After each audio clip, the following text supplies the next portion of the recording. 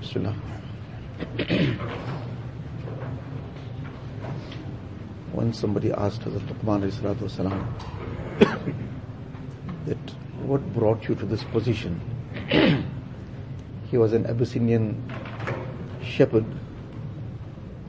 Like any other shepherd, he had that position in society what a shepherd has. And then suddenly, now they are seeing him on this very elevated position. So what became the means of getting to this position? Obviously, it's Allah Ta'ala's fazl and tawfiq. But there is a system in dunya, like a person who makes an effort for certain things in dunya, then that comes generally. So likewise, a person has made an effort in sifat, in qualities, Allah Ta'ala opens a way out for him. So when he was asked that what brought you to this position and the status, that for us to understand the status is enough to know that he is mentioned in the Quran Sharif, though he was not a Nabi of Allah Ta'ala, but he's mentioned in the Quran Sharif. So he mentioned three things.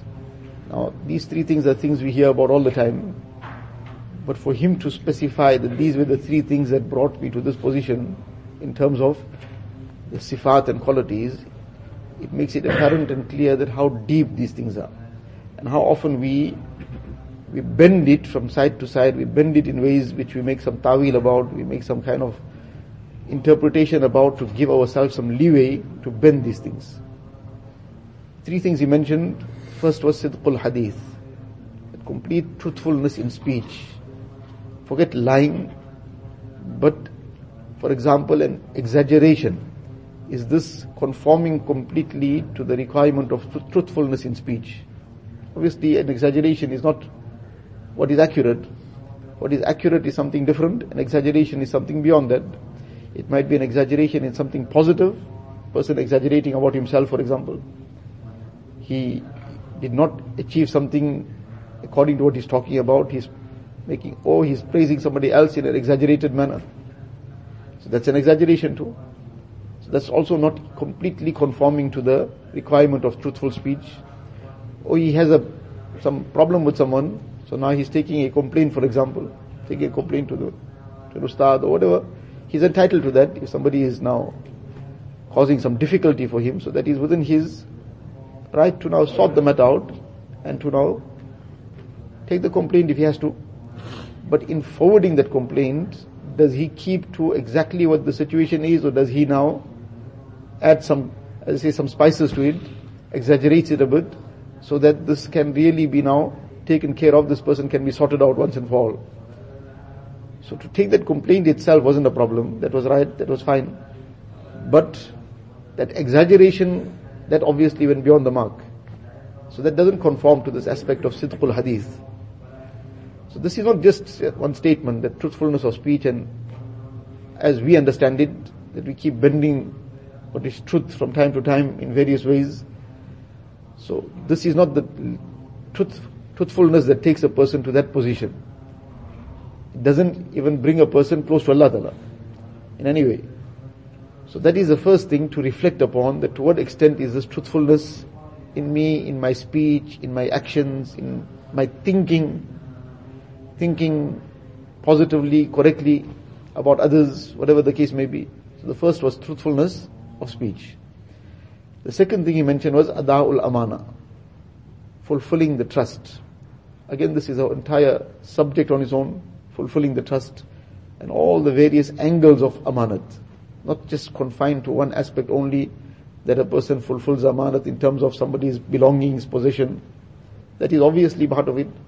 But in all the various amanat of time, amanat of the physical capabilities Allah Ta'ala has given us, the amanat of the eyes, amanat of the tongue, amanat of the ears, the amanat of the heart, that he's thinking what is positive, thinking what is correct, not polluting the heart with all kinds of evil thoughts deliberately. So this amanat. And the third thing he mentioned was giving up anything futile. This is something to reflect upon. That giving up anything futile, to what extent do we try to come close to this also, let alone totally adopt it? Futile, one is futile which is not sinful in itself, but it doesn't benefit a person neither in dunya nor akhirat.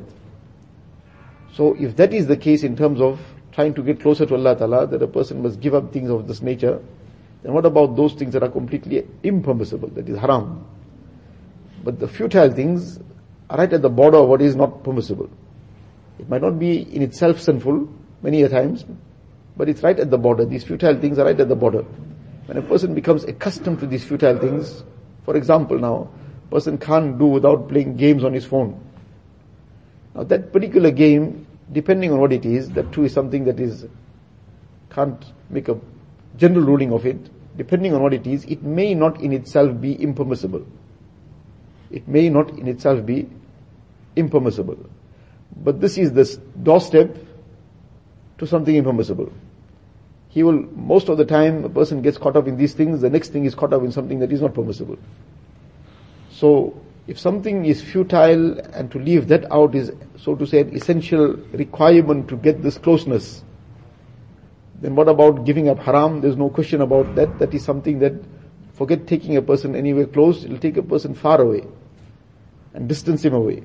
So these are things that a person who has gone to that point and that level, whose personality is mentioned in the Quran Sharif, and he is highlighting that these are the highlights.